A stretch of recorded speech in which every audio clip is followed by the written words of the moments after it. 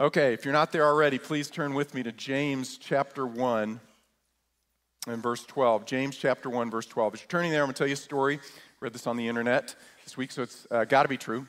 Guy posted this story about himself. He was in the McDonald's drive-thru, and it was taking a little while to make his payment at the window.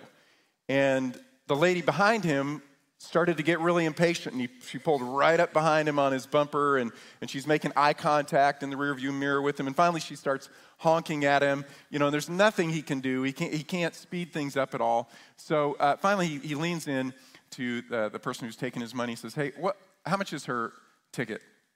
And he's told how much it is. He says, I'm going to go ahead and pay for her ticket as well, right? So he pays for her food, and then he pulls up to the next window to collect his food, and he's looking in the mirror, and she's, kind of, at first gets to the window and then realizes that he's paid for her food, right? And then she's not making eye contact with him anywhere, right? There's no eye contact at all. So he's at the window, he's picking up his food, and he pulls out both receipts for the food that he's paid for, and he takes his food, and then he takes her food, and he drives off. And some of you are thinking, oh my gosh, that's terrible. And then some of you are like me, are like, awesome. That's so clever. That's so smart, right? Now, I give you that illustration not as a moment for confession for me, but rather to illustrate the point that sometimes you're under circumstances and you have no control over those circumstances. All that you control is your response, and the pressure of those circumstances can move from a trial to a temptation, where you begin to choose to bend away from the opportunity to grow in patience and kindness and generosity. Instead, there's anger, and you move from trial to temptation. And really, ultimately, all we have control over in this life is our responses to the circumstances that God allows into our lives. And so what James has been saying as he opened his letter is, you have trials, you have tribulations, you have tests in your life. And what God wants to do is he wants to take those trials and tribulations and tests, and he wants to use those to form the character of Jesus Christ in you, to bring you to maturity. As you consider it joy, you look through the trial to what God can accomplish through the trial in your character, in your life. But it's not inevitable that you will grow through it and become more mature through it. That depends entirely upon your response to the trial when the trial becomes a temptation. And so this morning I want to talk about how do we prepare for overcoming that temptation. I'm going to give you just 2 points. The first is we need to reject sin as deceit. Okay, reject sin's deceit. And the second, we need to remember God's goodness. So, James chapter 1, we're going to begin reading in verse 12. Reject sin's deception, verse 12.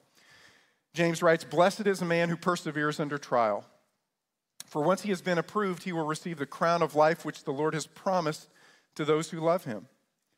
Let no one say when he is tempted, I'm being tempted by God, for God cannot be tempted by evil, and he himself does not tempt anyone. But each one is tempted when he is carried away and enticed by his own lust. Then when lust is conceived, it gives birth to sin, and when sin is accomplished, it brings forth death. Do not be deceived, my beloved brethren." So James is writing to a specific group of people who are undergoing specific trials. One of the trials that they're really struggling through is poverty and oppression by the rich. Even in the midst of their poverty, that's making their poverty worse, and that's exacerbating, and they're tempted to become angry and vindictive. So there is a specific situation. There are probably some other specific trials they're going through that are going to kind of emerge as we study the book of James. But what James does in chapter 1 is he says, I want to give you principles that apply to all trials, right? So he says, consider it all joy when you fall into various or multifaceted trials. Your trial might be poverty. It might be financial need. It could be your health. It could be a relationship or your marriage or school. It could be anything. And James says these principles apply in all situations. The trial can become a temptation, right? The trial is an opportunity that God wants to use to really bring out and reform the character of Christ in you, bring you to maturity. But the trial can turn and become a temptation if you don't respond properly to the trial, if you're deceived by the trial and it becomes a temptation. So in my Bible, I've got New American Standard, and it reads like this. Let no one say when he is tempted, I'm being tempted by God. Now there's a kind of a quirk in the Greek language. The word for temptation and the word for trial is exactly the same word in Greek. Okay, did you get that? The word for temptation and the word for trial is exactly the same word in Greek. So you only know, based upon the context, whether the author's talking about a temptation or a trial. And so I'm going to venture a guess that I don't think any of our Bibles anywhere in this room actually translate this verse correctly. It should be translated like this. Let no one say when he is tested, I am being tempted by God. Okay, let no one say when he is going through a test or a trial, I am being tempted by God. So we've just moved from a whole discussion of trials, okay, what God allows in a person's life or brings into a person's life, and now he's turning the corner. He's going to talk about temptation. So when you are going through a trial, don't be tempted to say, God's trying to destroy me through this, okay? Let no one say when he is tested, I am being tempted by God. Why? Because God does in fact test people, but God does not ever tempt people. God cannot be tempted by evil. He does not tempt anyone. God does not tempt, but God does test. Okay, make no mistake, God does test. Let me give you just a couple illustrations. Genesis chapter 22, verse 1 says, now it came about after these things that God tested Abraham and said to him, Abraham, and he said, here I am. And it was a big test. Take your son, your only son, and sacrifice him. The son of promise, the one through whom I'm going to fulfill all of my promises to you. I want you to offer him up as a sacrifice. It was a huge test. God does test his people, but God never tempts his people. God brings intentionally or allows circumstances in our lives that squeeze us so that we learn endurance, how to remain under. We become strong in our dependence upon God, not passive, but active in our clinging to God, and in the process, he produces maturity in us. Let me give you another illustration. Matthew chapter 4, verse 1 says, and Jesus was led up by the Spirit into the wilderness to be tempted by the devil.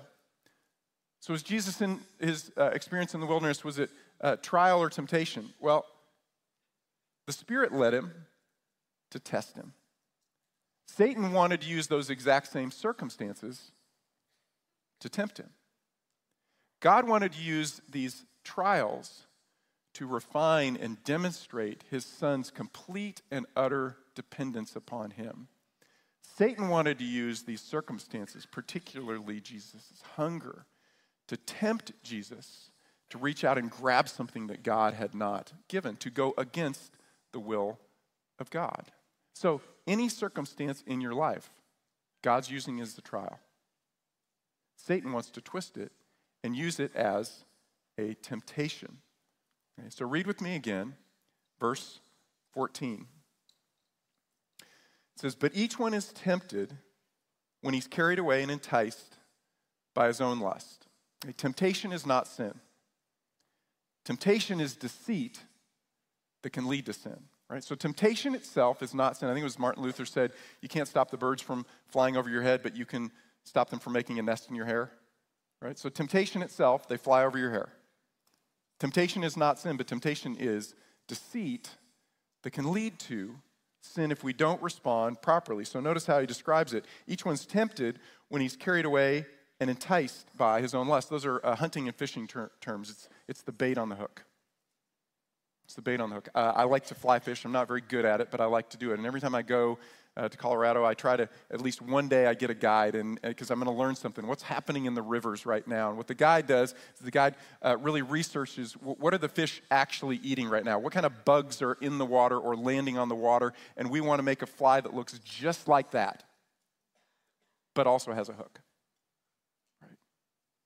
So temptation always contains in it maybe a kernel of truth, because it's deception. It looks good. So when Eve looked at the fruit, she said, for her it was a delight to the eyes and desirable to make one wise. In other words, it wasn't gnarly, nasty looking bitter fruit. There was something appealing about it.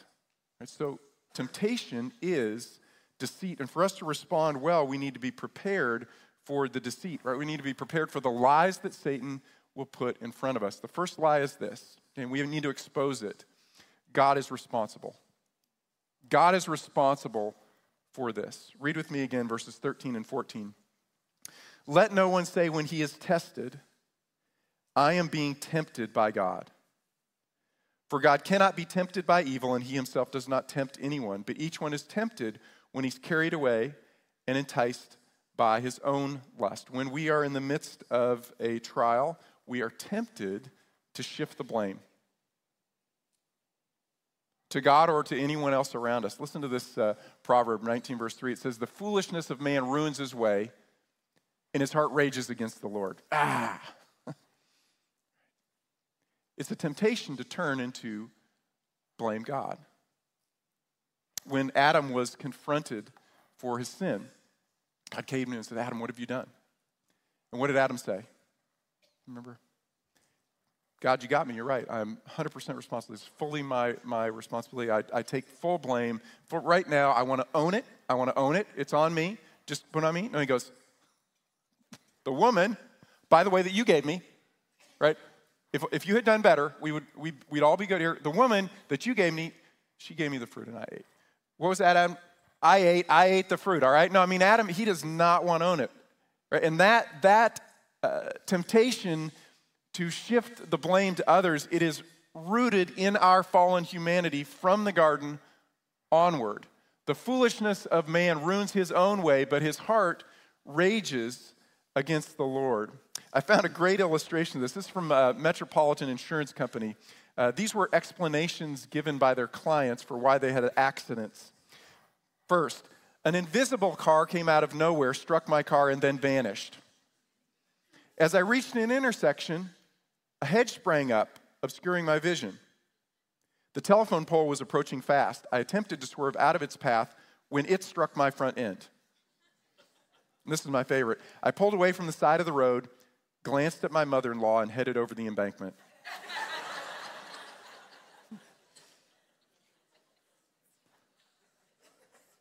So the New Testament talks about three sources of temptation: the world, devil, and our flesh.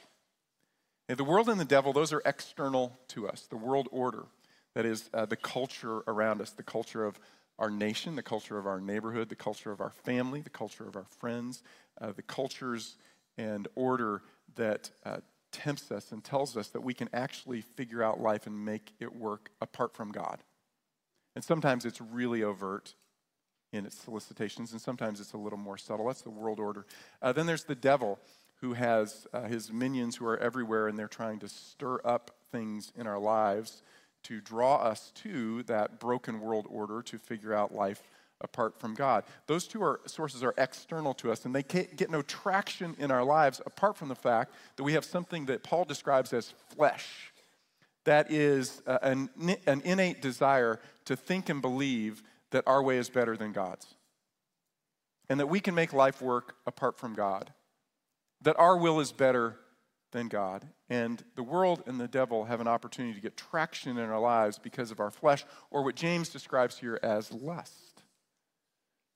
Lust, which is actually in the New Testament, it's a neutral word. It just means a really strong passion, and it can be actually a strong passion for good things, or it can be a strong passion for evil things. But the fact is, God made us passionate people. He made us emotional people. He actually made us as people who are designed for pleasure. He put us in a world that is a pleasurable world, and he put us in bodies that are designed to be able to enjoy this world that he has given. But the problem with lust is that we want to grab things that God hasn't given, or in the timing that God hasn't given. But to be passionate and long for things, that's natural. That's part of human nature. Listen to C.S. Lewis's words. He says this: God not only understands, but shares the desire which is at the root of all my evil, the desire for complete and ecstatic happiness. Did you catch that? God not only understands, but he shares the desire that is at the root of all my evil, the desire for complete and ecstatic happiness. He says, C.S. Lewis is saying, that's normal. God understands it. God shares it. God wants that for us, to have complete and ecstatic happiness. He goes on. He made me for no other purpose than to enjoy it. But he knows, and I do not, how it can really and permanently be attained. He knows that most of my personal attempts to reach it are actually putting it further and further out of my reach. There is no hope in the end of getting where you want to go except by going God's ways. So, first application point, and I'm going to sprinkle these throughout. I'll give you a couple thoughts at the end, but I'm going to sprinkle these throughout. First is this: know your lusts. Okay, know your lusts. Pull out your journal and start to list what are the things that you are vulnerable to say, I want it now. I want more of it than God has given.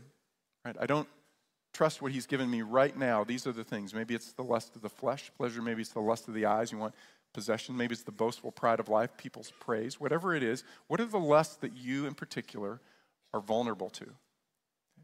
When the trials and tribulations and stresses of life come upon you, and God wants to use those to reshape the image of Jesus in you, bring you to maturity, what are you tempted to go after? Okay. So first lie is this: God is responsible. Second lie, God is not good. Verse 13, let's read it again. Let no one say when he is tempted, I am being tempted by God. It was Oswald Chambers who said the root of all sin is the suspicion that God is not good. That's where Satan started with Eve in the garden. You know, the reason God is not letting you eat of that tree is he's withholding something good from you. God's holding back. God is not good. He put that seed of doubt in her mind. Is God, in fact, good? That's lie number 2. God is not good. So what happens to us is a trial comes into our life, and we're just struggling to reckon it joy.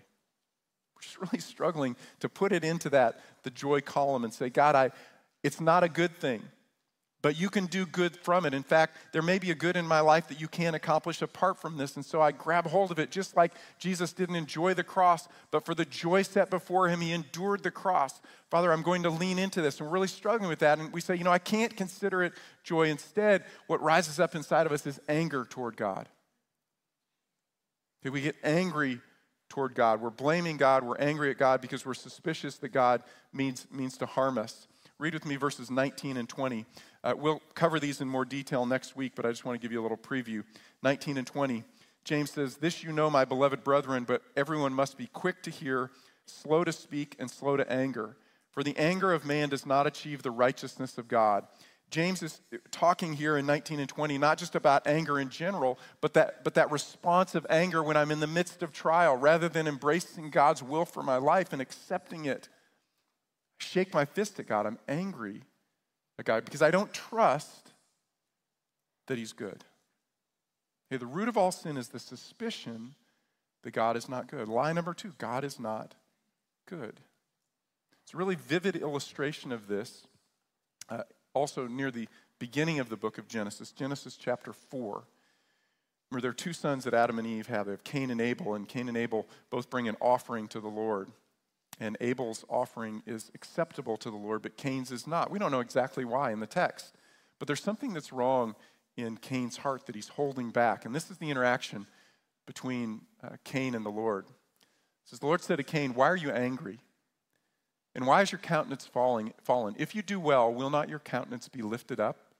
And if you do not do well, sin is crouching at the door, and its desire is for you, but you must master it." And so when I begin to feel like anger is rising up in my heart toward the Lord, I begin to ask myself, what's the lie that I'm believing? Am I believing that God is not good? Am I believing perhaps that God intends to harm me when told God always wants to do me good? That's lie number 2, the suspicion that God is not good. Third lie, sin's consequences won't really be that bad. Verse 13, let no one say when he is tested, I'm being tempted by God. That's just not who God is. God cannot be tempted by evil. He does not tempt anyone, but each one is tempted when he's carried away and enticed by his own lust. Then when lust is conceived, it gives birth to sin, and when sin is accomplished, it brings forth death. So, in a sense, sin starts with bad theology. I begin to doubt the goodness of God. I wonder if God is actually trying to hurt me or harm me. He's not doing good by me. And my theology begins to become rooted, and I'm not able to consider it all joy. Instead, anger rises up inside of my heart toward the Lord. And what James says here is that's the process. It says, now when temptation comes, you believe the lie, and sin becomes rooted in your life, then sin becomes fully grown. It brings forth death. And James actually using the same terminology he used back at the beginning of the chapter when he says, when the trial and the test produces endurance, and then when endurance is fully grown, right? When endurance has its intended outcome, you become perfect, mature, complete, like Jesus. When sin has its outcome, it becomes fully grown. It gives birth to sin, and then it becomes a mature product in your life. The result is death. That is, God is trying to bring forth life and maturity in you, and sin brings forth death and destruction. And that death can be spiritual, it can be relational, it can be physical, it can be emotional. It's an experience of death. Now, what is James talking about specifically when he mentions death? Remember in Genesis 3, again, back in Genesis 3, Genesis 2, actually, Jesus told Adam and Eve, he said, now, in the day that you eat of the fruit, you will surely die. You will die. It's going to happen. You're going to die in the day that you eat of that fruit. But then Eve ate and Adam ate the fruit, and they didn't physically die in that day, did they? They did not, right? They didn't. But they began to experience death, meaning, biblically speaking, death it's separation, right? So in the day that they ate the fruit, even before God showed up and began talking with them, they experienced a separation between themselves. They became fearful and suspicious of one another, and they had to cover over their nakedness. There was a relational separation. There was death in their marriage. And then there was a death they experienced in their relationship with God, and they were cast out of the garden. And then their bodies began to degenerate, and eventually they experienced a physical death. That is the separation of the spirit, the immaterial part of man, from the material part of man. There was a separation. There was death. So what death is James talking about? I think here James is actually talking about physical death. Because he's talking about the end or the completion of sin in your life. So when you sin, do you experience spiritual and emotional and relational death? Yeah, it's progressive, right? There's a separation in the relationship when you just a little lie to your spouse or to a roommate or to a friend. Right? There's a separation. Just a little bit of sin, there's a separation of intimacy in your relationship with the Lord, and that wedge grows. And James is very earthy. Remember, he's very proverbial. I think he's talking about the end product, which we tend to ignore, is ultimately this is going to destroy your life. Right? Sin destroys your life. So remember, James is very, very proverbial. He's very earthly in his mindset. Proverbs chapter 19, verse 16. He who keeps the commandment keeps or saves his soul, but he who is careless of conduct will die. Okay, so he who keeps the commandment, he's going to extend his life. In Proverbs, if you live well and you live wisely, generally speaking, your life just lasts longer. Is it always true? No, there are exceptions to that rule, but he's saying healthy living, wise living is longer living. On the other hand, when you break the commandments, sin tends to destroy your life. It cuts your life short. That's the mindset I think that James has as he writes this book. Turn all the way back to the end of the book, James chapter 5 and verse 19. James 5, verse 19. My brethren, if any among you strays from the truth and then one turns him back, right? So he's my brethren, if anyone among you, talking to Christians, about Christians who have fallen into sin. He says, now if anyone among you strays from the truth and one of you turns him back, let him know that he who turns a sinner from the error of his way will save his soul from death and will cover a multitude of sins. That's a proverbial phrase, save your soul from death. That is, you're going to extend his life and health and opportunity to bear witness to God on this earth. So, sin is destructive. It's progressively destructive in your relationships, in your emotional world, and eventually in your physical life. Right? We know this. Intuitively, we know this. Drugs and alcohol, they shorten a person's life. I read this week that 1 in 100 deaths in the U.S., sexual immorality is a contributing factor. right? It shortens the life. Greed shortens people's lives. Why? Because they begin to become isolated, and the more isolated they are, they're more depressed, they're more likely to take drugs and do alcohol or commit suicide or lash out in anger, right? That's greed. Anger shortens a person's life. It raises your blood pressure, makes you more susceptible to stroke and to heart disease. There was a study done by Iowa State University a few years ago. They released it. They studied 1,300 men over a period of 40 years. And what they discovered is the top 25% in terms of anger. The men who were the most angry, top 25%, they were almost twice as likely to die early. Because sin destroys our lives. So here's your third application. As you're spending time with the Lord, just think about the course of sin. I think it's a healthy exercise. Think about sin, this sin that you're tempted in. What happens 5 minutes after that sin? What happens 5 days after that sin? How does that sin affect you in 5 days? How does that sin affect you in 5 months or 5 years? Let's just play it out, right? If you go that direction, how does sin affect your life? Because one of the lies that Satan whispers in and tries to entice our flesh is that sin doesn't, in fact, have significant consequences. But it does, right? Sin destroys our lives. So James' first point is this. We need to be prepared to reject sin's deception. We need to be wise as serpents. Our adversary is like a roaring lion. He is prowling about and he's seeking someone to devour. And all that he wants to do is wreck your life. That's it.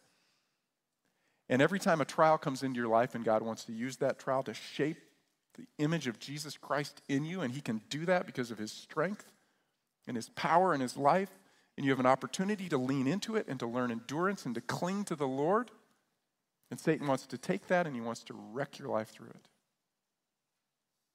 So what happened to Jesus? He went into the wilderness and he was hungry. He was really, really, really hungry. He hadn't eaten or had anything to drink for 40 days. And Satan says, make the stones into bread. Could Jesus do that? Of course he could. He did it later. Fed 5,000. Easy. And Jesus was the one who was bringing forth water in the wilderness for Israel and bread, manna, right? He was the one, right? So he could do this. He had done it before. But instead of reaching out in his physical lust and grabbing for himself, he said, man will not live by bread alone, but by every word that proceeds from the mouth of God. He just clung to the Father. Now, I think that the reason specifically that Jesus is brought into the wilderness is to show a contrast between Jesus and Israel. Because when Israel went into the wilderness and they got hungry, what did they do? God isn't good. You know what? God brought us into the wilderness to kill us. He means us harm. And it says in Deuteronomy, no, I brought you into the wilderness to test you, to refine you, so that you would be ready to go in and receive the good land that I had prepared for you. But instead, they grumbled, they moaned, they complained, they doubted the goodness of God. They doubted that God was for them. God wants to harm us. And as a result, they failed. And what happened? Their lives were cut short. They lost the opportunity to go into the land. On the other hand, Jesus went into the wilderness, and he took only what God gave to him. He didn't go around God's will. He endured, right? He endured. And he gave us a model for how we endure, right? Jesus didn't do the miraculous, right? He didn't make stones into bread. He didn't pull out his, big divine gun and go, bam, let's get some bread for myself. Instead, he quoted Scripture. Because, as we've noted before, he had memorized the book of Deuteronomy. Wow. And that's going to be our application point at the end. No, but he had his Father's word hidden in his heart. And so as temptation after temptation after temptation was put in front of him, deceit after deceit after deceit, he turned to the word of God hidden in his heart. And he rejected the deceit. And he waited for God's perfect will in his life. So point one, reject sin's deception. Second, remember God's goodness. Remember God's goodness. Let's read in verse 16, chapter 1. Do not be deceived, my beloved brethren. Every good thing given and every perfect gift is from above, coming down from the Father of lights, with whom there is no variation or shifting shadow. In the exercise of his will, he brought us forth by the word of truth so that we would be a kind of first fruits among his creatures. That is, every good thing in your life is from God. And God's intention toward you is always good. In fact, when he says in verse 5, if any of you lacks wisdom, let him ask of God who gives to all generously. That word for generously can also be translated singly. That is God's single purpose in your life is to do good to you. And every good thing that you have in your life ultimately can be traced back as a gift from God for you. And I know that's kind of hard to wrap our minds around sometimes. You go, no, actually I've done okay for myself. I've earned it. I've earned a bit of this. I've talked to some guys recently who got engaged, right? Because it's moving that time, right? You're moving toward graduation. You got to get out of here with wife. So I've talked to some guys who've gotten engaged, and they're like, Brian, actually, I kind of did that, right? I mean, I dated well. I dated well. I dated properly. I checked the right box, and I'm pretty charming. I've earned that, and I want to say, no. I mean, really, who gave you your dashing good looks? That was God. Who blinded her eyes to all of your faults? That was God, right? Or you say to yourself, no, I'm about to graduate, and I've lined up a job. I did that. Really? Who gave you a mind to study? Who gave you a body that could get to class? Who gave you a personality that's able to be self-disciplined, to stay in the chair and to study? Who caused you to be born in a day and age where college education is an opportunity? Who put you in a family that encouraged you along that pathway? God. He put all of these things in front of you. Now, were you passive? No, you were active because you took advantage of the opportunities that God gave you, but you should stop and give thanks because every good and perfect gift comes down from above, from the Father of lights, he says. He's alluding to the fact that God's creator of everything. Look up in the sky and you see the sun and the moon and the stars. We read about it in Psalm 136. His loyal love is everlasting. You look at the sun and the moon and the stars and you're reminded God is good. Right? God's powerful, he's sovereign, and he's overseeing all of his creation. He's doing good for all of his creation. But unlike the sun and the moon and the stars that rotate through the sky, he has no variation or shifting shadow. He doesn't change. Right? God doesn't change. But we're tempted, go through trials, to think God has changed. Now he is not for me. And James says, God doesn't change. There's no variation. There's no shifting shadow. Now, as Mike said, I've been here 30 years. I started at age 3. I did not. I've been around for a while. So I grew up in low-tech culture. Saturday was a really big day. For those of you around my age, you remember why Saturday was a big day. It's because the newspaper came on Saturday with the double-page spread of the comics that were in color. And so, we'd wait, my sister and I, we'd pull out the paper, and we'd go to the comics, and we'd read every single comic in color. Favorite comic, one of them, was Peanuts. I love Peanuts because I loved what Lucy did to Charlie. It was just really funny to me. And you remember? I mean, over and over and over again. She's like, Charlie Brown, just kick the football. Trust me. Trust me this time. I will not move the football. And what did she do? Every single time she moved the football, right? And Charlie falls and he lands. And, every single time he takes the bait and she deceives him and he lands hard, right? But he buys into it every time. And sometimes I think we think of God that way. He's just going, yeah, I got something good for you. And James says, no. He is singly minded for your good. In him there is no variation. There is no shifting shadow. He never changes. And then James says, let me give you the ultimate illustration of his goodness toward you. Verse 18. In the exercise of his will, that is, this was what delighted him. In the exercise of his will, he brought us forth by the word of truth, so that we would be a kind of first fruits among his creatures. In the exercise of his will, he brought us forth. It's the same word used earlier, that sin brings forth death, God brings forth life in us. Same word. In the exercise of his will, what delighted God was to bring forth life in us. He's talking about regeneration. Peter talks about the same thing in 1 Peter 1. He says, for you've been born again, not of seed which is perishable, but imperishable. That is through the living and enduring word of God. God brought us forth by the word of truth, James says. That is the gospel message brought you out of death and into life. So again, what is death? Death is separation. We're born into this world separated from God. We're born into this world without a relationship with our Creator. The reason is our sin. We have sin, or our independence from God, our refusal to go God's way, but to figure out our own way. That's sin, and it shows up in all kinds of different ways in our lives. But what it does, in effect, is it creates separation from us. We're actually born dead because of Adam's first sin. And then we begin to behave like Adam as we grow up and we try to find life independently from God. So we're separated. That's death, spiritual death. And then when we hear the gospel message, that is that Jesus died to remove the separation, and we believe the debt of sin is removed, so the separation is gone, and our spirit becomes reunited with God's spirit. That's regeneration.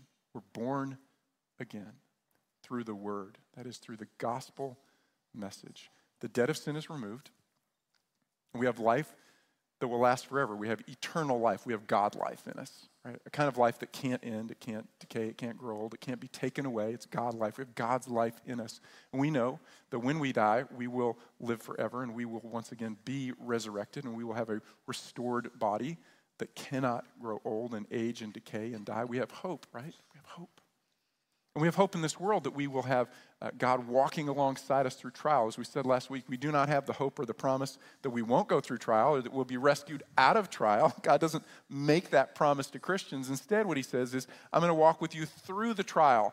And as I walk with you through the trial and you cling to me, the world's going to see that and they're going to say, there's something that person has that I don't have and I want it.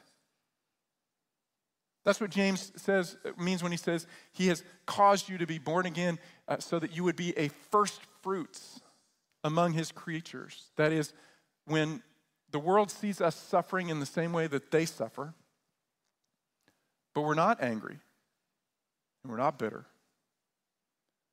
Instead, there's a softness that grows in us, and a kindness and a generosity and a patience and a joy and an ability to love and do good for others even when we're struggling and suffering. And the world says, I don't have that. What that points them to is that there's something more to life than they have. And it draws them to Jesus. On the other hand, when we go through trials and struggles and sufferings, we get angry and bitter. There's nothing different about us. Okay, so I want you to turn with me to Romans chapter 8. I'll read this in Romans chapter 8.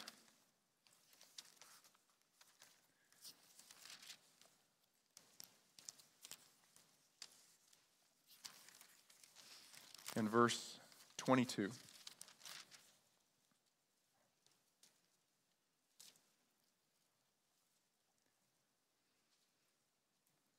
Paul writes, "For we know that the whole creation groans and suffers the pains of childbirth together until now.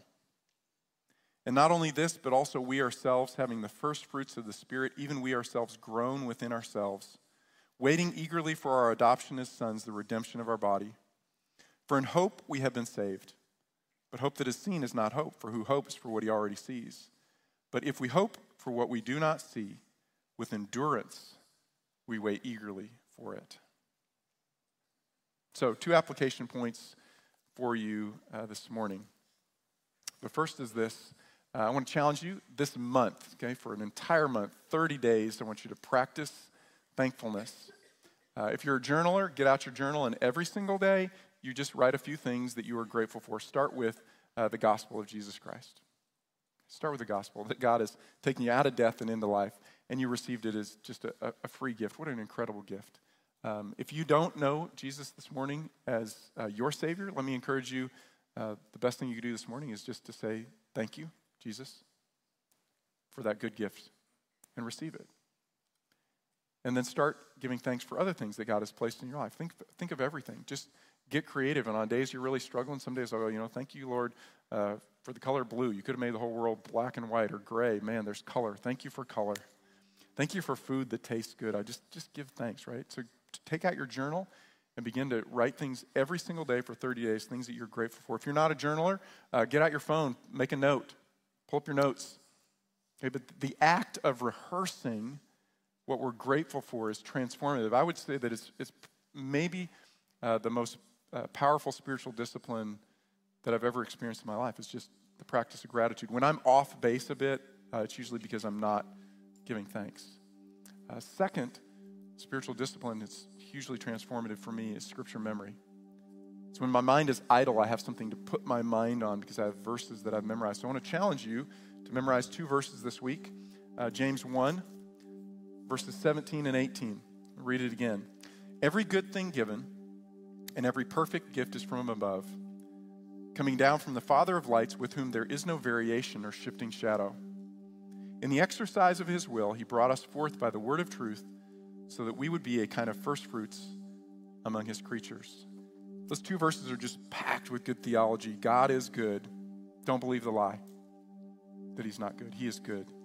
And he's demonstrated that goodness by giving you life in his son, Jesus Christ, right? So let's just put those verses in our hearts and minds and let them just marinate and transform the way that we think about God, ourselves, our circumstances, our calling, to be first fruits and point people to the hope of Jesus' return.